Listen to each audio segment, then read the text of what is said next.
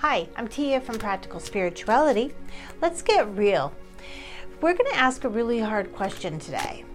Think of the hardest relationship you have right now, the one that has the most struggle.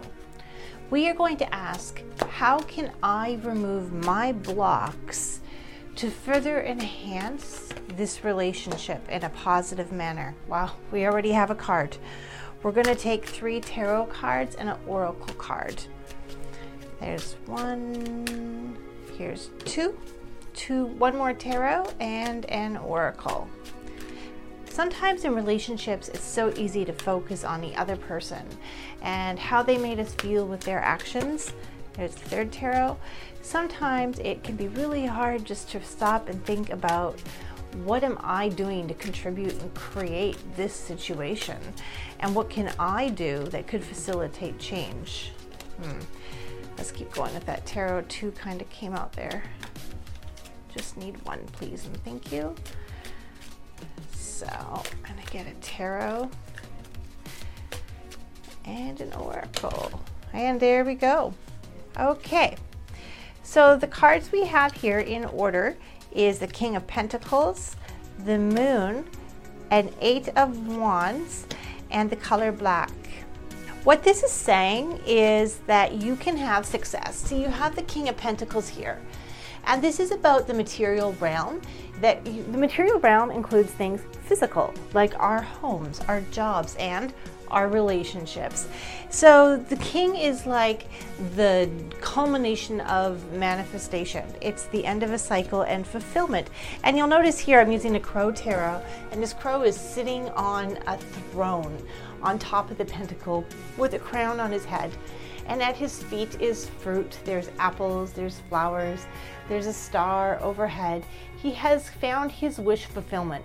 And this is really our goal in our relationships. When we are in a relationship with someone, we want that King of Pentacles feeling. So how do we get there? So we have the Moon. The Moon speaks of getting in touch with your emotions, your intuition, your subconscious. And this Moon speaks of shadow material. It speaks of reflections, like the moon reflects the sun. So notice in this card, the Crow Tarot, the moon, the crow in the bottom left is actually in a cage. And there's another crow up on the other side on a branch. And this is a good indication of what the Moon card is, because we can be encaged by our beliefs about our emotions, or we can take new paradigms and set ourselves and those around us free.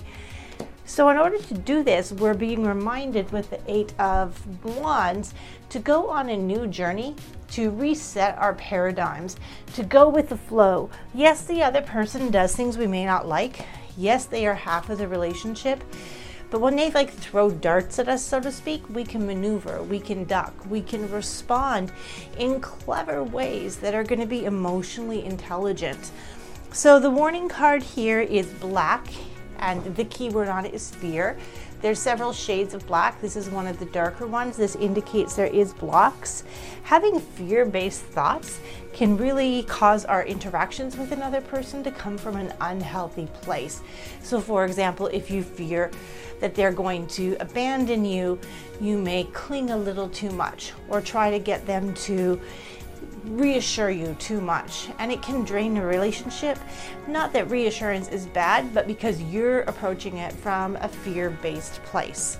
So in order to get this King of Pentacles kind of energy, this wish fulfillment place that you want in your relationship, get in touch with your own shadow work so you can reframe and reparadigm your emotional scripts. Go with the flow, duck, swerve, be swift in interacting with the other person as they do things that you may not like and that you have interpreted hurt you. Reframe it and see, is that really coming from a fear-based thought, and how can I interact differently? This is Tia from Practical Spirituality. I hope that helps.